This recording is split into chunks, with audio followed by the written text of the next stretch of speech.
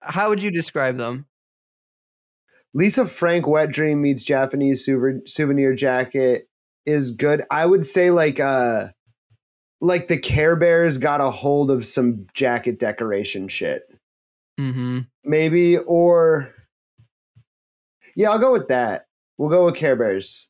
There are these elaborately airbrushed and rhinestone encrusted denim jackets, and like all of them depicted a different scene. They all had a theme to them. Like there were ones for a variety of different locations. Like you have like Las Vegas, Hawaii, Beverly Hills, Rome. That they would have, like some cityscape airbrushed on the background and have the letters airbrushed big on the front lapel.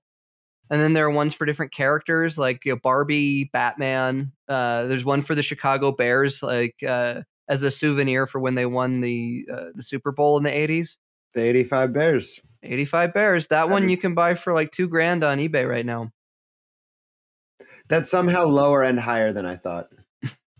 It's a very specific audience. And there are weird ones that just like have a panther on them and then just say Panther, or like have a picture of a biplane that says wings on it. It's like very capital of them. Mm-hmm. It is very. They feel sort of like a neon like 80s country pieces, like Capital Country stuff. Like they could say Dad brings home the bacon. Yeah, or like John Denver Trucker Life for Me or something like that. Fuck key. Singular. They sold for relatively similar to Capital prices. That they were around $600 new in the 80s, which is about $1,500 in 2021 money. Maybe they're not for you, but I think objectively they're pretty cool looking. They certainly stand out. And the jackets were a massive hit, especially with a lot of celebrity clientele. That they were worn by everyone, as we said at the top: Brooke Shields, Dolly Parton, Mr. T, Burt Reynolds, Don King, Mike Tyson, Tiny Tim, Ted Nugent, Bono, even Juice Newton was photographed in a Tony Alamo original designs jacket. All these things were a major hit, and Alamo finally had his in with celebrity glamour, which even soon-to-be President Bill Clinton described him as Roy Orbison on speed. Any Bill Clinton endorsement from like an 8-year window is just the weirdest thing to consider now that we know everything we know about Bill Clinton. Mm-hmm. And we probably don't know everything about Bill Clinton. We certainly don't. It's just now that we know all we know. It's like the things we know enough.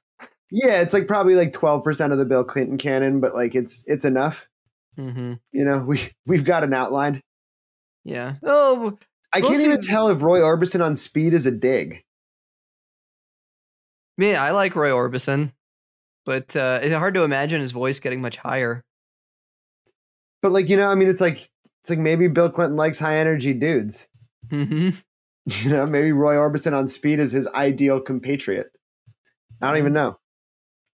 Well, Clinton, he liked associating with a certain kind of party person, but we'll get into that a little bit later. So, while these jackets were living very luxurious, glamorous lives on the backs of celebrities, and Tony was going around hobnobbing and going on spending sprees, the making of the jackets was anything but glamorous. I got a quote here from a Refinery 29 profile of all places. That's, the jackets were assembled in a factory in Alma, Arkansas that was converted from a large restaurant. First, the raw denim, was washed in a drum filled with pumice stones and bleach. Then it was cut and sewn into shape. From there, a basic stencil, a skyline, or the outline of a cartoon character, and definitely had some Taz jackets in there, was applied using a silk screen, and then the delicate work of airbrushing and embellishing could begin. Children manned the rhinestone station. Using their small fingers, they dropped row after row of Swarovski stones into tiny fittings. The working conditions were harsh. Bleached fumes billowed from the stone washing drum. Every day, up to 150 people, men, women, and children, worked for as long as 14 hours a day, and sometimes the children's fingers bled from handling the pointy rhinestones. The finished product was a genuine Tony Alamo of Nashville jacket. The workers who made them labored for free in the service of a cult leader named Tony Alamo, who preached that only he could show them the path to heaven. We live in a fast-paced world. Sometimes, you just need to slow down and stop. Heddles Plus the Noon membership program of exclusive content, giveaways, discounts, and a community chat forum. Try a month free with the code EXTRABLOWOUT.